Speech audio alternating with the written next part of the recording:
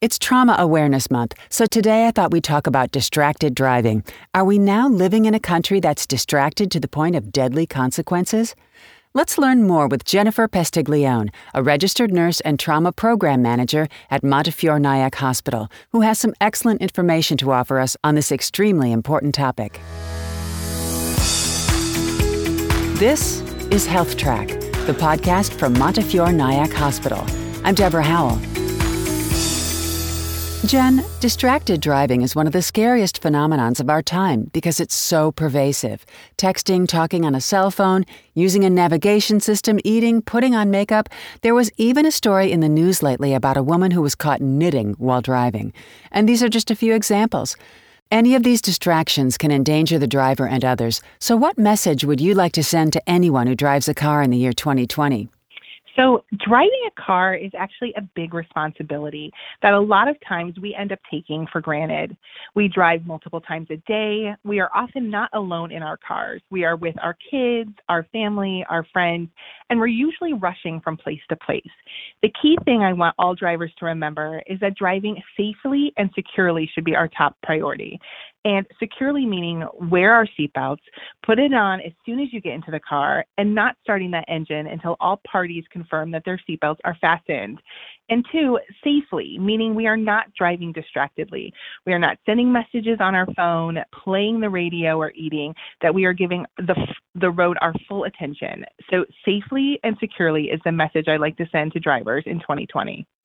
Do you have any suggestions to help people stop texting while driving? Sure. This is a great question. So texting and driving is an alarming distraction, and that is because your eyes are physically off of the road and your attention is focused on your phone. We know just by statistics that accidents, injuries, and deaths increase from distracted driving. New York State data tells us that the number of distracted driving cases has steadily increased each year. In fact, from 2017 to 2018, the number of inattentive or distracted driving crashes went up about 30,000 from one year to the next. Yet despite all of the statistics and the dangers, drivers continue to put themselves and others at risk. So there are definitely steps that we can take to stop texting and driving. You want to be really intentional when you get into your car. Firstly, turn off your phone or put it on silent when you get in the car. Many of us feel obligated to answer the phone if we hear it ringing or to check that text message when we hear the text alert. The need to answer it immediately can seem overwhelming, so putting your phone on silent can be a great way to decrease that distraction. Number two, you can put your phone away or out of reach before you leave. If you are one that is easily distracted knowing your phone is nearby, simply place it in your glove compartment before you drive from place to place. The next thing is if you are using your phone for something like directions, maybe you want to program those. So the next thing is, if you are using your phone for something like directions, you will want to program those addresses in and set your phone up securely before you even leave for your destination. And that is really part of that process of being intentional. Next, there are apps that you can download that will prohibit text and calls from going through while you're driving. Or some will actually send messages telling people you are currently driving and that you will call them back when you arrive. Lastly, pull over. If you have to take a call or you must text someone back, safely pull over to the side of the road in order to do so. And for no other reason than it's against the law. New York State has large fines and points on your license for texting and holding your phone while you're driving. Understood. Now, do you have any specific messages to send to teens when it comes to distracted driving? So teen drivers are a special population. Often they have been driving for less than 5 years, and their biggest distractions will be peer passengers and cell phone use. So when we refer to peer passengers, we are referring to other people in the car with them. This could be family members or friends. Peer passengers can be a big distraction for teen drivers. They can cause the driver to take their eyes or attention off of the road when they are driving. So when we think of peer passengers, we know statistically that teens are more likely to be distracted just before a serious crash than if they were driving alone. We encourage teens and parents to talk about peer passengers and who and how many are allowed in the car, especially in those first few years that they have their license. The second part is cell phones, and parents play a huge role in this as well. When What we found out is when we go to the high schools and speak to teen drivers about distracted driving, they often tell us that it's their parents that are always using their cell phones, texting and calling while they are driving, and that they are often the ones telling their parents to stop this behavior. That being said, we know our teens can be really impactful and can be really powerful influences amongst their peers. So by parents promoting healthy driving behaviors and leading by example, we will have teens that follow suit, and that can be really impactful among their peers. I will also say that teens report that their parents are often the ones calling and texting while the kids are driving, and they don't want to get into trouble for not answering those calls. So communication between parents and teens about not answering should really be another important discussion. Absolutely. Now, the weather's getting warmer, and soon the hot days of summer will be here. And every year we hear stories of parents who've left children in hot cars while they ran into a store to do some shopping or to run an errand. It seems like we need constant reminding not to do this. Why do you think that is? So this is a really great and often uncomfortable topic to talk about, but it's also really important. So I will start by saying that the worst thing you can do is think it won't happen to you.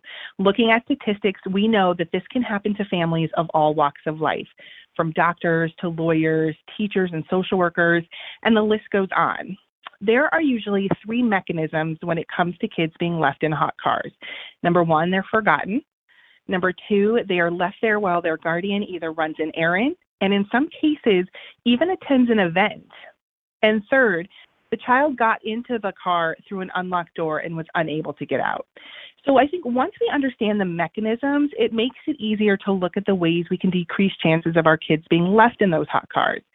We never want to leave kids in a car while the car is running or while we run errands. We want to encourage parents to get in the habit of locking their car doors each time they arrive home. And this is important to remember even in your own garage or driveway. And the website, kidsincars.org, has an initiative called Look Before You Lock, which offers great reminders to parents on ways to decrease chances that a child is left in a car. Number one, make it a routine to open that back door every time you park. Number two, leave something important in the back seat, such as your pocketbook, your cell phone, a lunchbox. Some people have even been known to take off their left shoe and put it in the back. And lastly, place a stuffed animal in the car seat.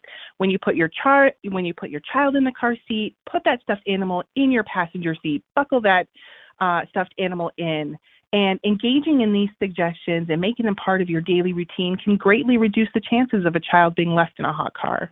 Yep, we always have to be mindful. Let's talk a little bit about bicycle safety. How can we more safely share the roads with our biking friends? Sure. So this is a great question.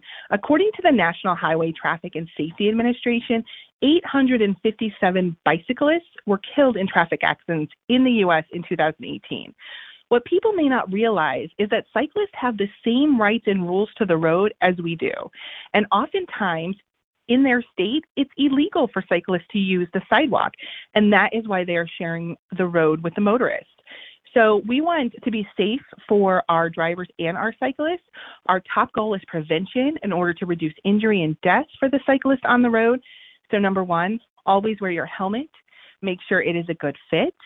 Number two, the cyclist needs to be vigilant while riding in order to prevent falls. And vigilant meaning you're paying attention to your surroundings, that you're not distracted by using your cell phone, and that you're not inebriated when you are riding your bike. And lastly, have a headlight on your bike for the dusk hours and evening hours, and wearing bright or reflective clothing can also help.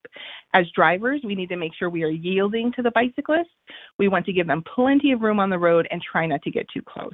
Jen, tell us a little more about Montefiore Nyack Hospital's Trauma Center and some of the services it offers to residents of Rockland County. Montefiore Nyack Hospital is the only Level 3 American College of Surgeons Verified Trauma Center in the Lower Hudson Valley. We are extremely proud of this title, and we worked really hard to have been bestowed this distinction by the college.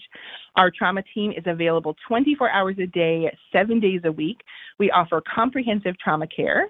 So the trauma team is mobilized before the patient even arrives. The patient goes from the trauma bay to the operating room if indicated, then onto our intensive care unit or floor, and then from there home or rehab. In addition to the great trauma care inside of the hospital, the trauma department delivers injury prevention and education to our Rockland residents. Our prevention education has consisted of distracted driving, helmet safety, Stop the Bleed initiative, fall prevention, and more. We are currently teaching Matter of Balance to our community members. Matter of Balance is an 8-week program that provides practical ways to become more active and reduce the risk of falling. And in September, we offer a fall prevention day for the community as well. It is held in our cafeteria conference room, and we have representatives from several hospital departments as well as community programs that come in and talk about fall prevention. What's the chief goal of Trauma Awareness Month? Sure. So Trauma Awareness Month is celebrated in May. This year's theme is Distracted to Death, Pay Attention or Pay the Price. As we've spoken about today, distractions can come from anywhere. We're often multitasking, running from place to place. Then we add a device or a person into that mix, and we can certainly understand how injuries can happen. So according to the American Trauma Society, this year's theme is not to remind you that trauma happens, but rather it offers an opportunity for us to reflect on ways to keep ourselves, our families, and our community safer by recognizing the distractions and helping to prevent injuries and death. Well, Jen, this has been so informative. Thank you so much for your time and your expertise. Oh, thank you for having me. Stay safe. That's Jennifer Pestiglione, Trauma Program Manager at Montefiore Nyack Hospital. And for more information, please visit www.montefiorenyack.org/trauma-center. And if you found this podcast helpful, please share it on your social channels and check out the full podcast library for topics that might be interesting to you. This is Health Track, the podcast from Montefiore Nyack Hospital. I'm Deborah Howell. Thanks for listening and have yourself a terrific day.